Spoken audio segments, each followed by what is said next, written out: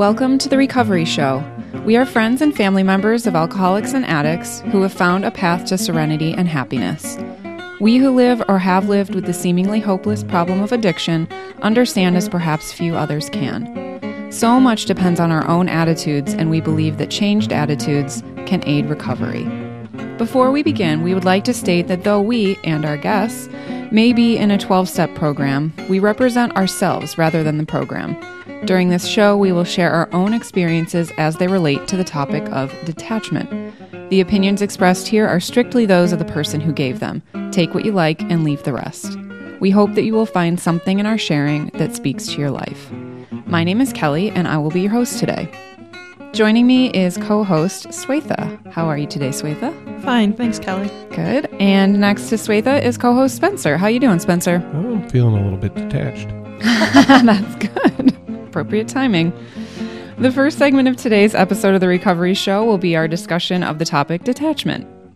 Following a musical break, we will talk about our lives in recovery and about what's happening in the meetings we attend and in our lives in general. And we follow that with brief news about the podcast before closing with another musical break. So I wanted to start with a reading on detachment. And actually, Swetha picked this one out, and it's from a Al-Anon daily reader called Hope for Today. The date is August 27th. It says, "For some time, I had difficulty detaching. When I tried it, my focus shifted to me, and I had a hard time just being with myself.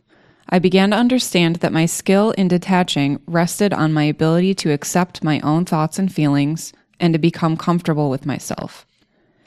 As I felt accepted in Al-Anon, I grew in self-acceptance, which gave me the courage to practice detachment. I tried it with the active drinker. When my spouse went drinking after work and was late for dinner, the kids and I ate and went to an early movie. I didn't stay home waiting with anger and bitterness. When someone struggled with a dilemma at work, I learned to offer my expertise and then let go of whether the person tried my ideas. I didn't lose my focus or productivity by taking over someone else's problem. Then I began detaching from my alcoholic parent as well as the sober one. When they argued, I learned to say, 'I'm sure you'll find a creative solution,' and then leave the room. To increase my self-care options, I rented a car when I visited them. If one of them tried to draw me into a disagreement, I got into the car and drove somewhere safe until I could calm myself enough to return. Now, with lots of practice, I find it easier and easier to detach. The more I detach, the more time I get to know, accept, and spend time with a really wonderful person, me." So I kind of liked in this reading that she took us on a little journey of her process through detachment, because I think it's important to discuss not only what detachment is, but the fact that it's much like a lot of the other topics we talk about, rarely instantaneous, that it takes Indeed. a lot of us, a lot of trial and error to get to the point where we can successfully detach over and over again.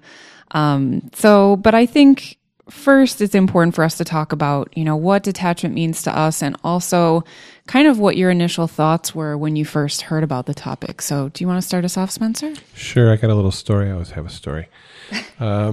So this had to be before I came into Al-Anon, because I hadn't heard the word in this context, at least.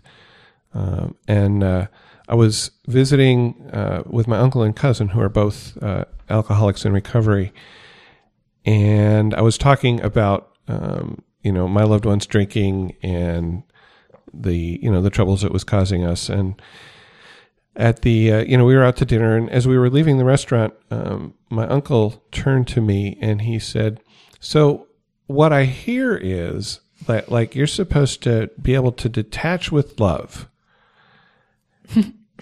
And those words went into my ears and into my brain, and I don't know what I said to him out loud, but what was happening inside my brain was, what the F does that mean? Detach with love? What? How can you do that? So I had the concept. No, I didn't have the concept. I had the word. And it was apparently something I was supposed to do. This, he's like, yeah, well, apparently in Al-Anon, they tell you should detach with love. And I had no clue what that really meant. I had no clue how to do it. So that was my first introduction of the term. It just didn't make sense. That it seemed to me that detachment was the opposite of love. If I loved somebody, I'd be with them. And if I'm detaching from them, then I'm not loving them. I don't know. I think my first experience with the word detachment in this context was I went to my first Al-Anon meeting, and they handed me a newcomer's packet.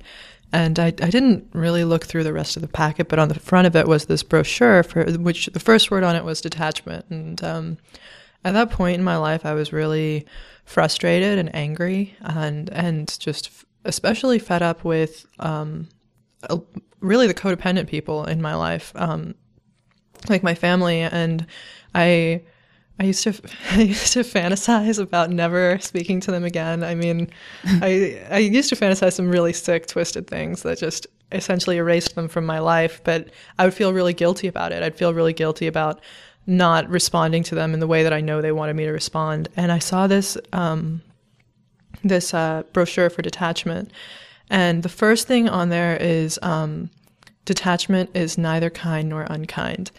And I thought, oh, thank you, God. Okay, so I can do this. This is fine. And it's written down. There's a formula. It's neither kind nor unkind. And I was really relieved. I wasn't very good at practicing it because I'm very black and white about these things. And for me, kind of like what Spencer was saying, love and detachment were, it was an oxymoron to say loving detachment or detached with love. And so when I was detaching, I would do it harshly in the beginning. I would be like, no, stop talking to me. Why are you doing this? And it would be very cruel and just cutting them off because I didn't know how to do it a different way. But that's just, I think I felt relieved when I heard the word detachment, but I don't think I really got the idea of detached with love. I think I'm more detached with fear and aggression. Yeah. What about you, Callie? Well, like we said, Swetha, it's a process, right? I'm getting there. I would agree with that. When I first heard about the idea of detachment, the first thing that came to my mind was it sounded like giving up on the person. It sounded like I either, and this kind of speaks to the level of my sickness, but kind of like you were talking about that black and white thinking, I either thought that you loved them and helped them through everything and essentially, enabled them, or you left them and left the relationship. I didn't really realize that there was potential to find some sort of middle ground.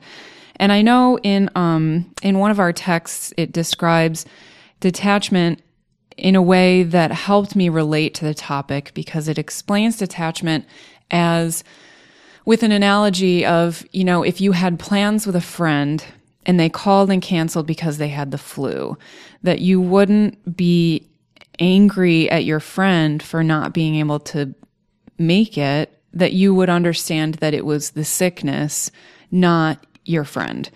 And that was the part that I didn't really have any sort of grasp on prior to the program. I didn't realize that there was a separation between the person and the alcoholism, and so that I could still love the person, but not have to do everything, So it was kind of tricky to figure out the middle ground there. And Swetha, you kind of touched on how there are different kinds of detachment, which is something we talk about often in the meetings that I attend.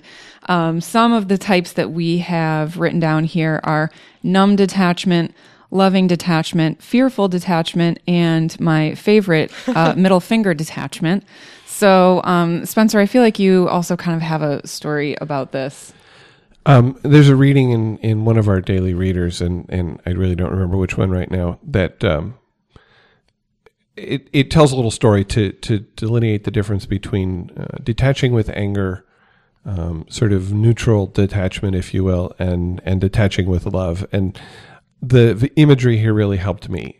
So the situation is that your loved one, alcoholic, comes home from a night on the town and falls down in the middle of the front yard and passes out. Okay, so angry detachment, or as I prefer, middle finger detachment, there's a visual that goes with that, of course. It involves sticking up your middle finger between you and the other person, thus detaching, right? Angry detachment is where you turn on the sprinkler and then you go inside and go to bed. And then the sort of neutral form of detachment is you just leave your loved one there in the lawn and go inside and go to bed. And then loving detachment is you go and get a blanket and put it over them, and then you go inside and go to bed. And you notice that the outcome for you is the same in all three cases, that your situation, your care of yourself is not tied to what your loved one is doing. It's not tied to the fact that they're passed out on the lawn.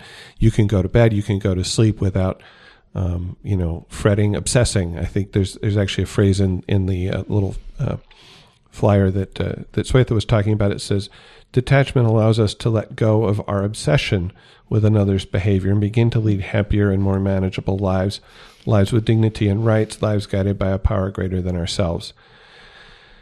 And so in all three cases, the outcome for me is the same, but the outcome for the other person and probably the emotions that go along with it are different. And I know when I hold anger, that is destructive to me.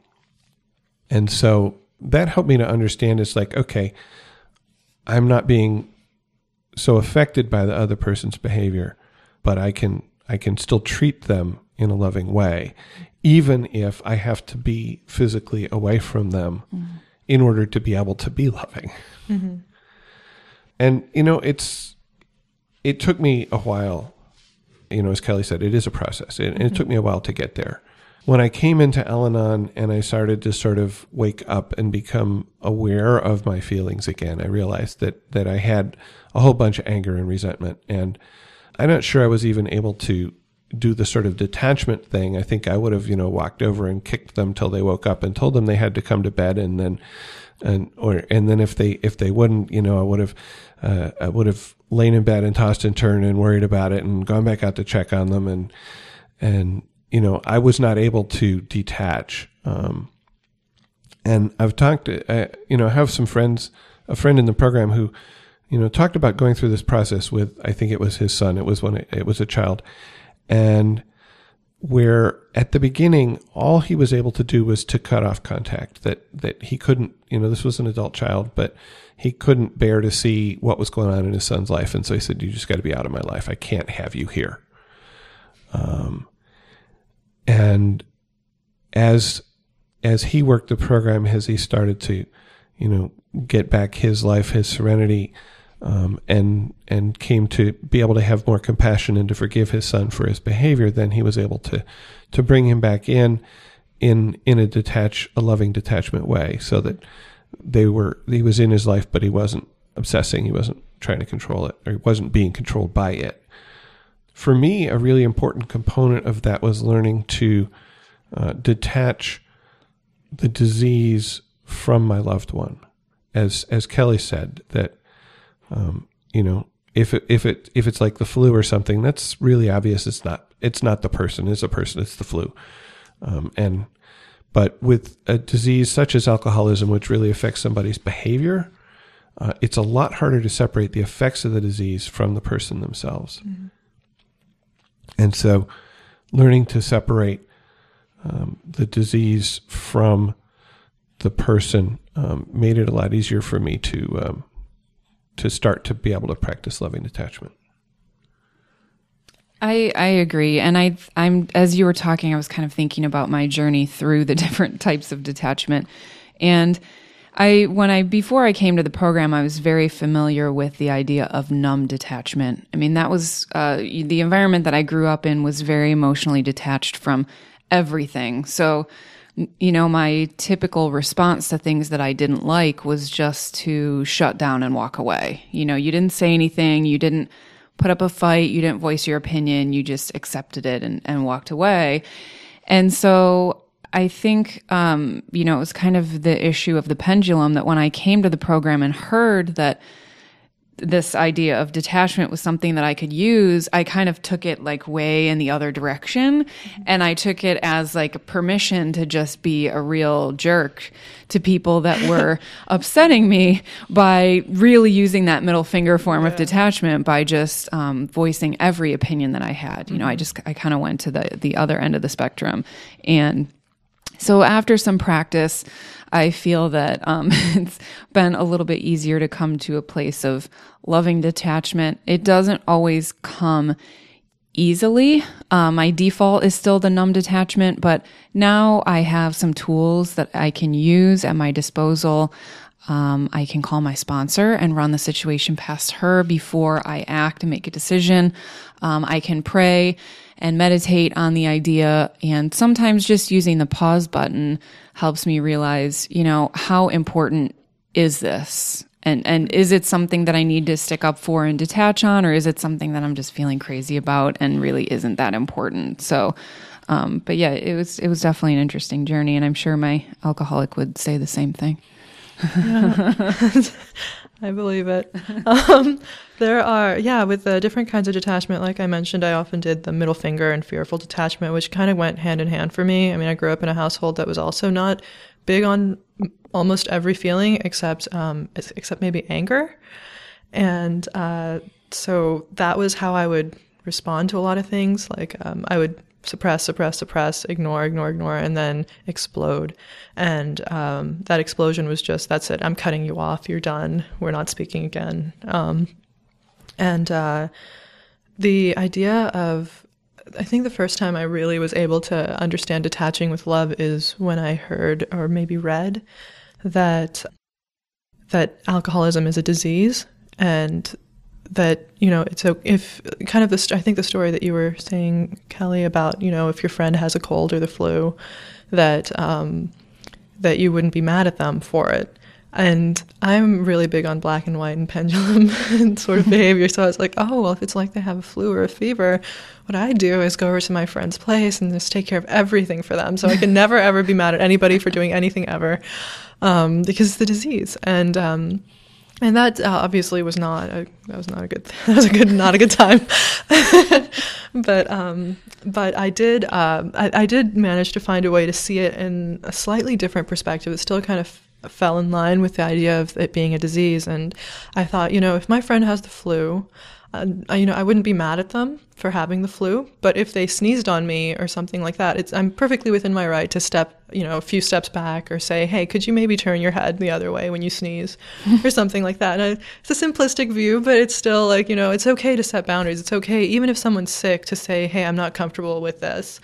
And that helped me to detach with love. And, you know, the next time I was on the phone with family or friends or something like that, or even just talking to somebody, and they reacted in a way that was, you know, they were lashing out or they were angry, or, you know, it was sort of a result of the disease, I was able to not just get angry and numb, even though I really wanted to, and say, okay, well, that works for you. But, you know, this is my boundary. So if you could maybe we could just not talk about this when I'm around, or maybe we could just, I'm going to head out for a bit, and whatever you need to do, you can do it. And I just don't want to be a part of it. And so that was loving. I like the idea of loving detachment, but it's important for me when I'm detaching with love. The only way I can do it is being loving towards not only the other person, but myself also, and give myself the respect to feel whatever it is I'm feeling. And only when I'm able to love myself am I able to detach with love also. Yeah. So, you know, detaching with love still was a difficult concept for me for, you know, quite a while in the program, a couple of years or so at least. And I remember a friend in the program who's unfortunately moved away because she always had great insights, talking about the way she explained it to herself. She was in a romantic relationship, and she felt that in that relationship she should be as close as possible to the other person. Unfortunately, the other person was an alcoholic, and so you know, it was not a healthy relationship. And she said, you know, I was entangled in the relationship. And so she held up her hands and laced her fingers together. And she said, so, wherever he went, he took me with him. And when you got your hands clasped together like that and you move one of the hands, the other one has to go along because they're attached, they're entangled. She said, and I didn't want to go away from him, and she spread her hands apart. She said, I wanted to be with him. And what I came to understand was that if we just, and she puts her hands together palm to palm with her fingers just touching, she says, if, we can be close, but not entangled. And she said, now if he moves and moving one of the hands, I don't have to follow. If he goes to a bad place, I don't have to go there with him.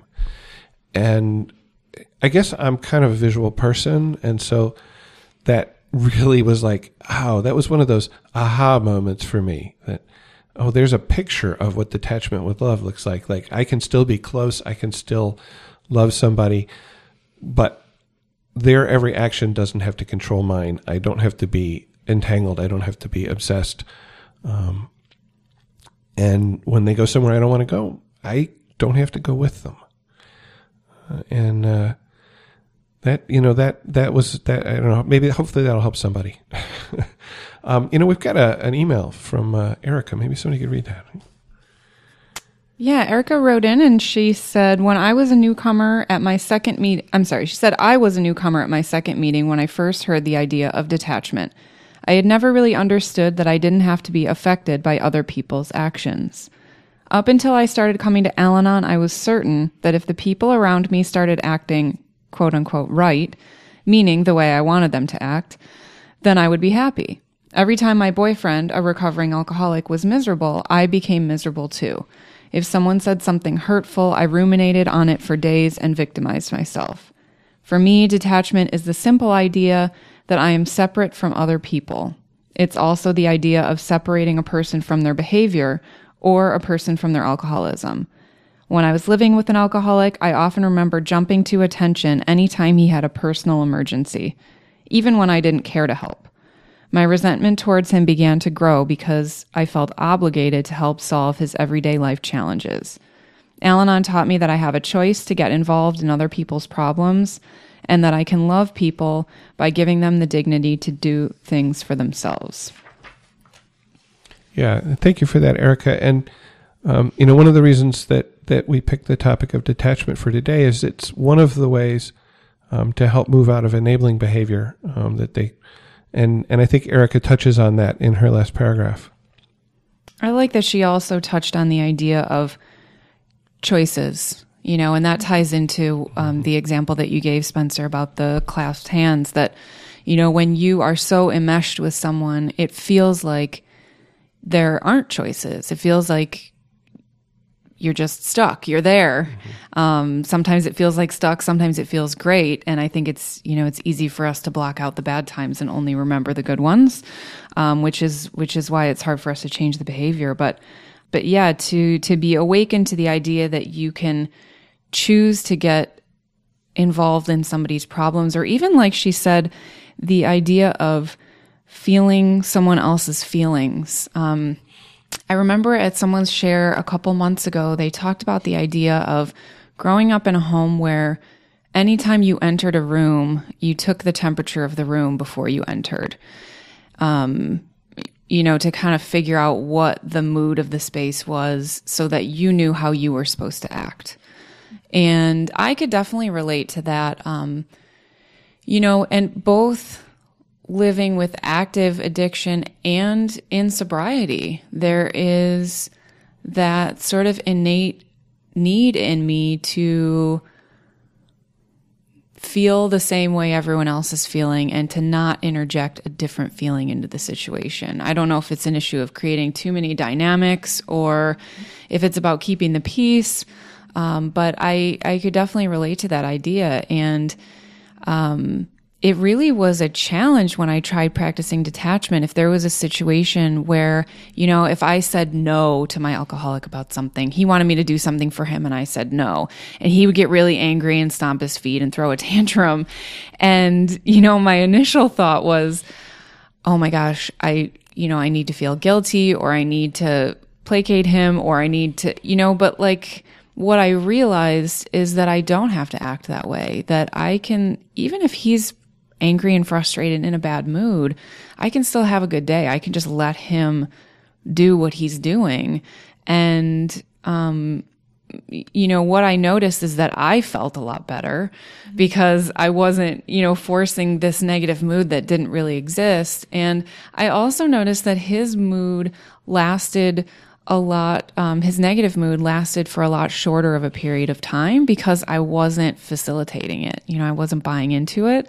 And so much like a kid, eventually he would get to a point where he just got bored with the tantrum and, gave up and stopped. So, yes, Faith, I don't know if you have any experience on practicing detachment. Yeah. And I definitely did that too with wanting to just be a mirror for someone else's moods. And I think part of that was that I was sort of the idea of you can't beat them, join them sort of thing on the one hand. And on the other, I think I didn't have enough self-value or self-worth to be able to say my feelings matter, and the only feeling that's right, there is a correct feeling to have here, and it's not mine because I didn't think I did things correctly. And so whatever the other person was feeling, I had to take care of that. And if they felt okay, if they felt angry, my initial reaction was, oh, I have to fix this, because if they're upset, then something bad's going to happen, or they're going to leave me, or whatever. Right. And smooth it over. Yeah, just gotta fix it. It's all going to be okay if I just do these certain things. And sometimes that would, I realized that I don't think I accepted it, but I realized that I couldn't do certain things, and that's when I would detach with anger or numbness. Okay. And now once I realized that it was really relieving, and I don't know how obvious. I mean, it's really obvious to me now, but at the time, it was shocking to hear someone say, "You're not responsible for someone else's feelings, and you should allow them the dignity of feeling their feelings. Like, they're not doing anything wrong by being angry or sad. You're just calling it a bad thing, and deciding in your own world that them being upset is a bad thing, instead of just saying this is just how it is. It's not good or bad. It's just how it is." And their feelings are none of your business. And seeing it that way helped me out a lot, because I thought it was my business to fix their moods. I thought it was my responsibility to make people happy or sad. And it's not. It's just my responsibility, at least from my understanding, it's just my responsibility to live my life in a way that I can be okay with at the end of the day. And so that's how I practiced a lot of detachment, is just trying to love myself and be aware of myself and let other people be who they are and just accept them for it, instead of trying to fix them or change them. Spencer?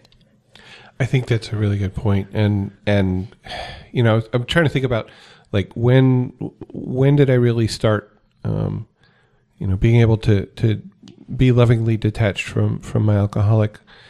And, a big part of it is what you said about not taking responsibility for their feelings.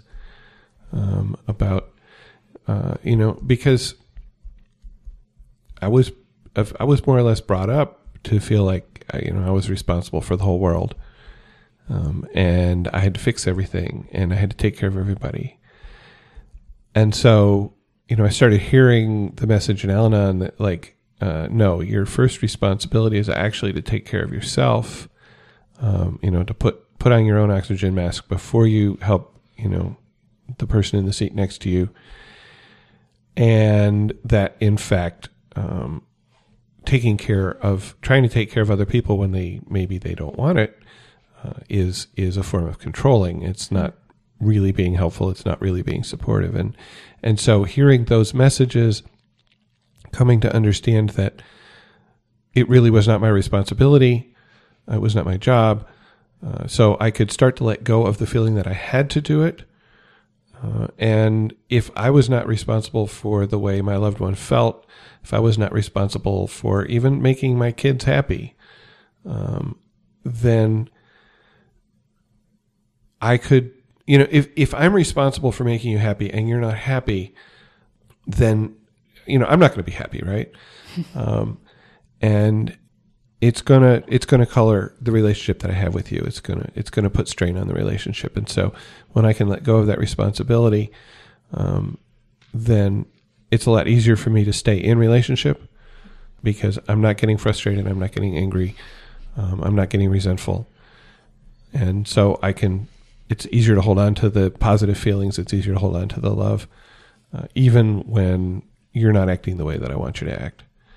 Something you said, Kelly, you talked about the fight or whatever would be shorter if you weren't responding. And I thought about that, and I thought about, there's this feedback cycle that happens where one person does something, the other person responds, the first person responds back, and it can actually like build up. I don't remember if you talked about not picking up the rope. Did you talk about not picking up the rope? I didn't.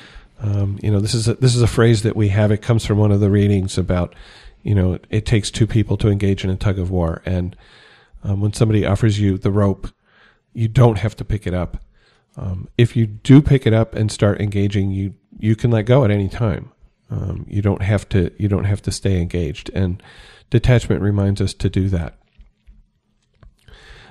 Another thing that came up for me frequently dealing with active alcoholism was, dashed expectations.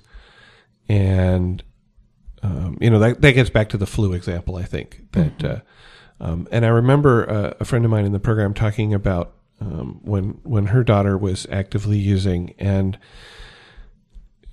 how she had to, detach and let go of a lot of expectations around her daughter's behavior. She said, it's like I have this end table next to my couch, and it's kind of rickety. It's not very stable, but I've had it for a long time and I really love it. I don't want to get rid of it. I just have to be careful what I put on it. Maybe I can put a book on it because if the book falls off, it won't be damaged, but I wouldn't put my favorite vase full of flowers on it because if that falls over, the vase could break and I'd be really unhappy about it. She said, it's the same way with my daughter. She said, I can arrange to have lunch with her, and if she blows it off because of whatever, what am I out? I'm out at lunch. And I can still have lunch. Actually, I'm just out her company. But if I want to do something with her that has great meaning to me and she's not there for it, then I'm going to be really upset. And so in dealing in that situation, she just would do, she would say, yeah, let's have lunch, but she wouldn't say, hey, let's sit down and have this deep talk or whatever. I don't remember what the example exactly was on the second half, but I remember that and thinking, oh, okay. So, when somebody is sick, we do change the expectations we have of them. And if we're detached, we can still love them. We can still have lunch with them. But we don't rely on them for something that's really important. Well, I think that's a great point that you bring up, Spencer. The idea that utilizing detachment sort of allows us to let go of or lose some behaviors that maybe aren't serving us. Like you said in the example of unrealistic expectations. That when we're able to functionally use detachment, we can have realistic expectations and we sort of lose this idea of this false sense of control over someone else and how they're going to act. For me, I also think that something that I gain when I can utilize detachment is some serenity, some peace, some clarity, and also an opportunity to pay more attention to my own stuff, that I can deal with my own problems or work on the things that are plaguing me, because when I'm not able to detach, I find that I'm so focused on the other person's behavior that I sort of forget what's going on around me.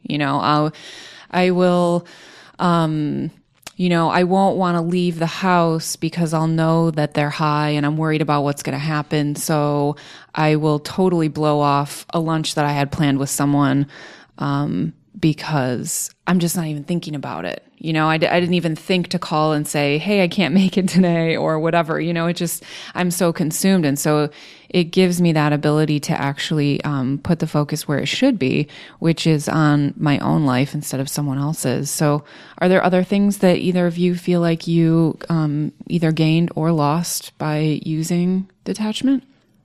Definitely gained more of a sense of self. I actually, kind of to build off what you were saying, Kelly, sometimes I, even now, find that when I'm not detaching from a situation or actively worried about the other person, it's because I'm wanting to avoid thinking about my own stuff. So I use that as a way to avoid thinking about my own feelings. And the program has helped me realize that I'm doing it, and when I'm doing it, catch myself and say, okay, well, why am I focusing on this other person? And then realize, okay, maybe I don't want to deal with my own feelings of fear or sadness or whatever. And sometimes I detach. In order to feel my own feelings, I need to detach. So then I'm able to process things, and when I am able to process things, I stop thinking that I'm such a victim of the world and the happenings in it. And even if something sad is happening, even if something terrible that I didn't want to happen is happening, I don't feel resentful about it when I'm able to detach from other people's feelings and other people's issues and just focus on my own feelings, appreciate them from what they are, whether it's a negative feeling or a positive feeling, and then just let go. And I gain a lot of perspective that way, and I feel a lot more connected to my higher power and my serenity. And when I don't detach, I just find myself scrambling. I feel like I'm juggling a bunch of eggs in the air, and if any one of them falls, it's all coming down.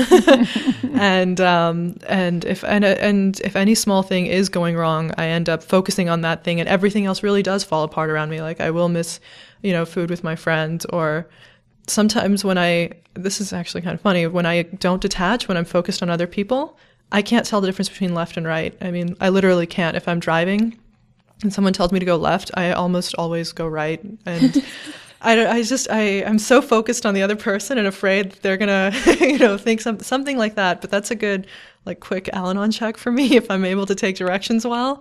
And if I'm not, I'm like, okay, maybe I need to call my sponsor, talk about left and right a little bit. But I just gained more of a sense of self and more of a sense of security about myself and my life. Spencer? Yeah, the obsession with others, the obsession with somebody's actions, feelings, whatever, to the cost of my own life is a very familiar feeling to me. And so many times that before I figured out anything about detachment, where it's like, oh, we were going to go to that party, but she's not feeling well, so I'll just stay home. Right. Well, nobody else wants to go see that movie, so I won't. Like you said, just totally blowing somebody off because no, I got to take care of this. This is, this situation is broken and I have to take care of it because I'm the only person who can. And how arrogant is that? But that's, so when I'm entangled, when I'm attached, I very easily fall back into my codependency. I fall back into my feelings that I have to fix everything, that I need to be in control of the world. And, that's not a good place for me to be. It really isn't. I also want to, we're talking about what did we get from detaching. One of the things that I got from learning loving detachment was the ability to stay in a loving relationship with my loved one who was still in the active grips of the disease, and to be able to sometimes painfully watch that disease progress, knowing that I couldn't fix it, knowing that I wanted to be with that person, and so I was able to be there when she found her path to sobriety. And I don't think I could have done that without being able to be detached from from her disease and to be able to detach her disease from her. Yeah, I think that's a great point, Spencer. And even I think it's important to mention that even in a relationship with someone who has some extended sobriety, that there still is a need for detachment, and there still is, some of it's. So I guess just because they get sober doesn't mean the behaviors go away, and so there are times when my old behaviors would have wanted to kick in just because he acted irrationally. And my initial thought was, I just need to leave the relationship. This isn't going to work, just because of one thing happened. But that's how black and white it always was. And so to just know that it's, I don't have to make any decisions today. I can sit with this. I can see how it pans out, and just see what happens. And I'm glad I stuck it out, I guess. I think at this point we'll wrap up the conversation with a thought for the day, which kind of encompasses what we all were talking about. But it says, detaching from others and getting to know myself go hand in hand. Because my fate, my very life, was no longer tied directly to theirs, I was able to accept them for who they were and to listen to their ideas and concerns without trying to exercise control. After a short break, we'll be back with Our Lives in Recovery, where we talk about the meetings we attend and what's happening in our lives. Next, Simon and Garfunkel sings I Am a Rock. This is a song about a person who has difficulty detaching, so instead of distancing himself or detaching with love, he just walls himself off and from anything that might cause pain and missing out on love and consequence.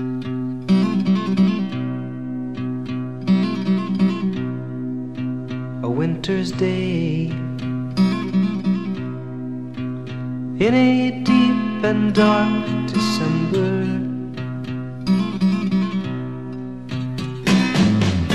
I am alone, gazing from my window to the streets below on a freshly fallen silent shroud of snow. I am a rock, I am an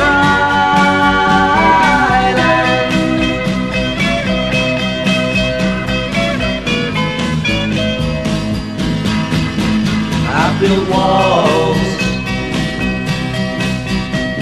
a fortress deep and mighty, that none may penetrate. I have no need of friendship. Friendship causes pain. It's laughter and it's loving I disdain. I am a rock, I am an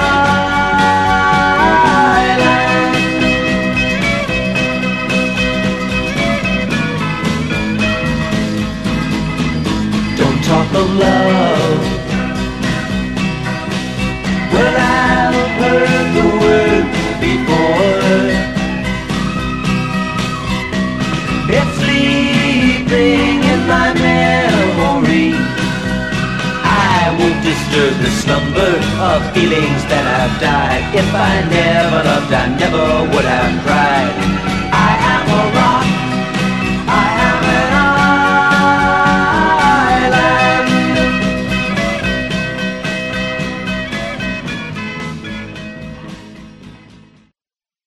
In this section of the podcast, we talk about our lives in recovery and what's happening in our meetings and our lives this week. So, Spencer, do you want to start us off? Sure. So I went to a meeting Friday night, and we talked about the second tradition, which has to do with our only authority in our meetings being our higher power as represented by the group conscience.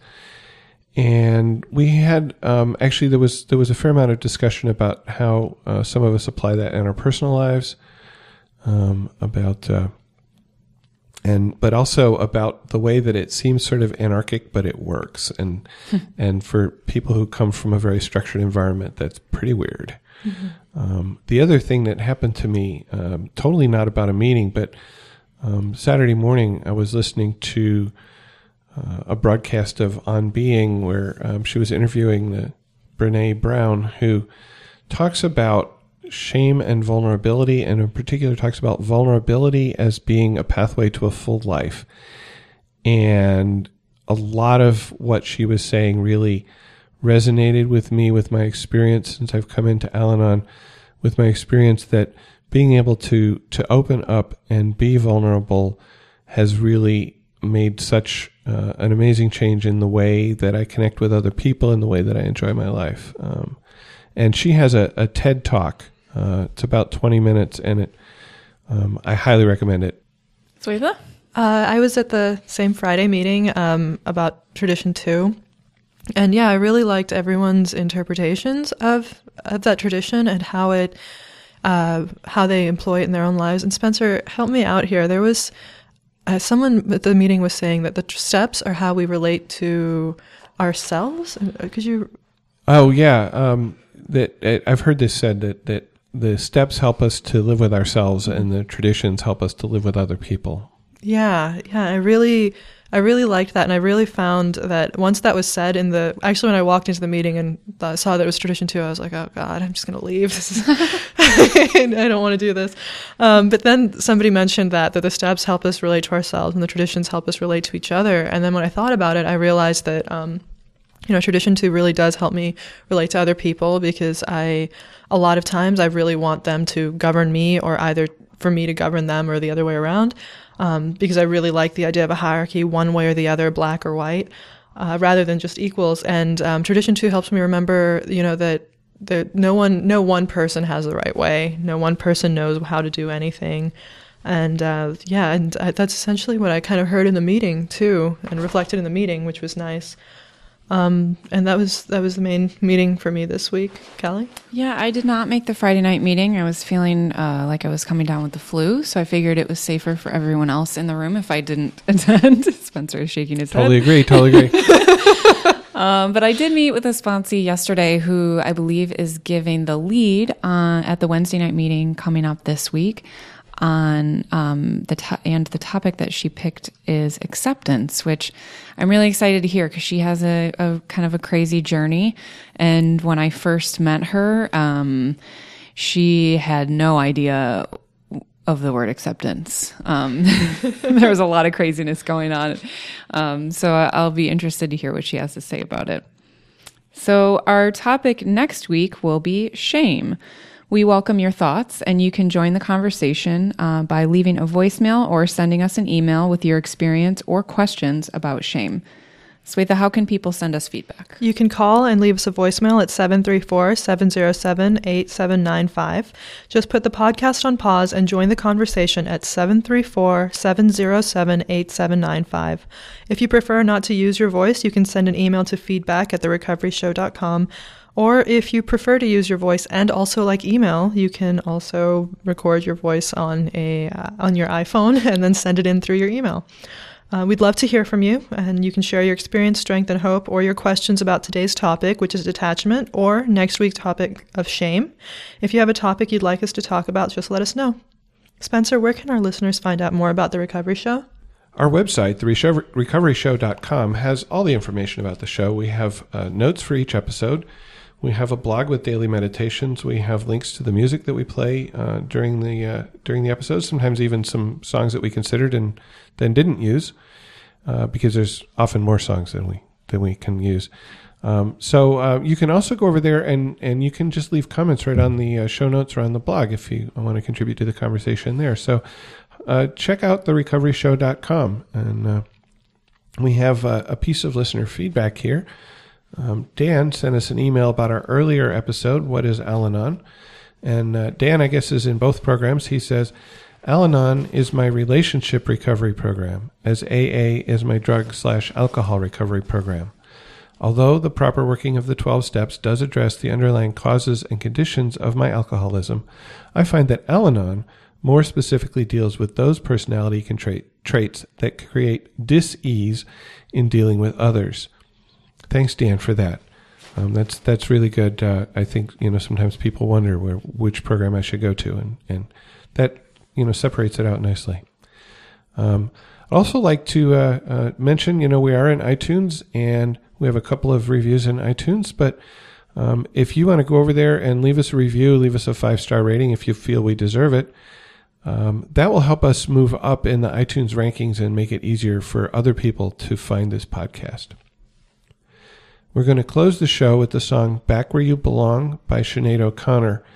And the way I hear this song is she's saying to a loved one that she wants to hold him and comfort him, but she recognizes that he has to live his life on his own. There's a lyric here. It says, should you stay or should you come down with me? Do you think you can take the answer? As it turns, you have to wear life well. But for now, I want you to be happy. And so, very clearly, she wants to be in there, but she's also detaching and let him go where he needs to go.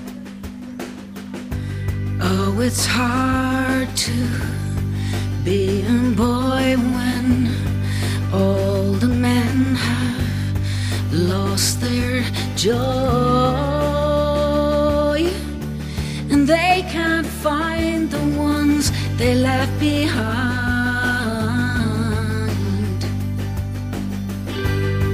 Harder still to think of being a man in this world of no lessons or love.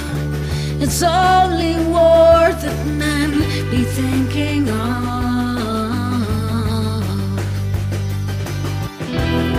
Should you stay or should you come down with me? Is that the question you're asking of me? And do you think that you can take the answer as it tells? You have to wear life well.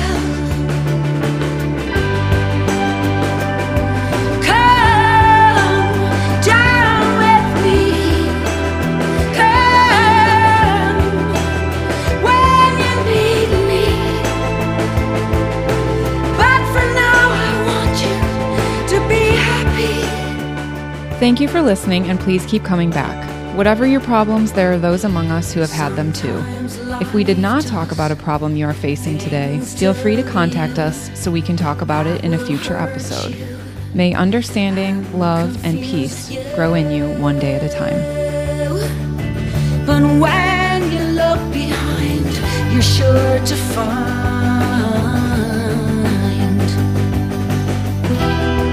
I am with you, though I can't come with you. I am in you and I'm always part of you. And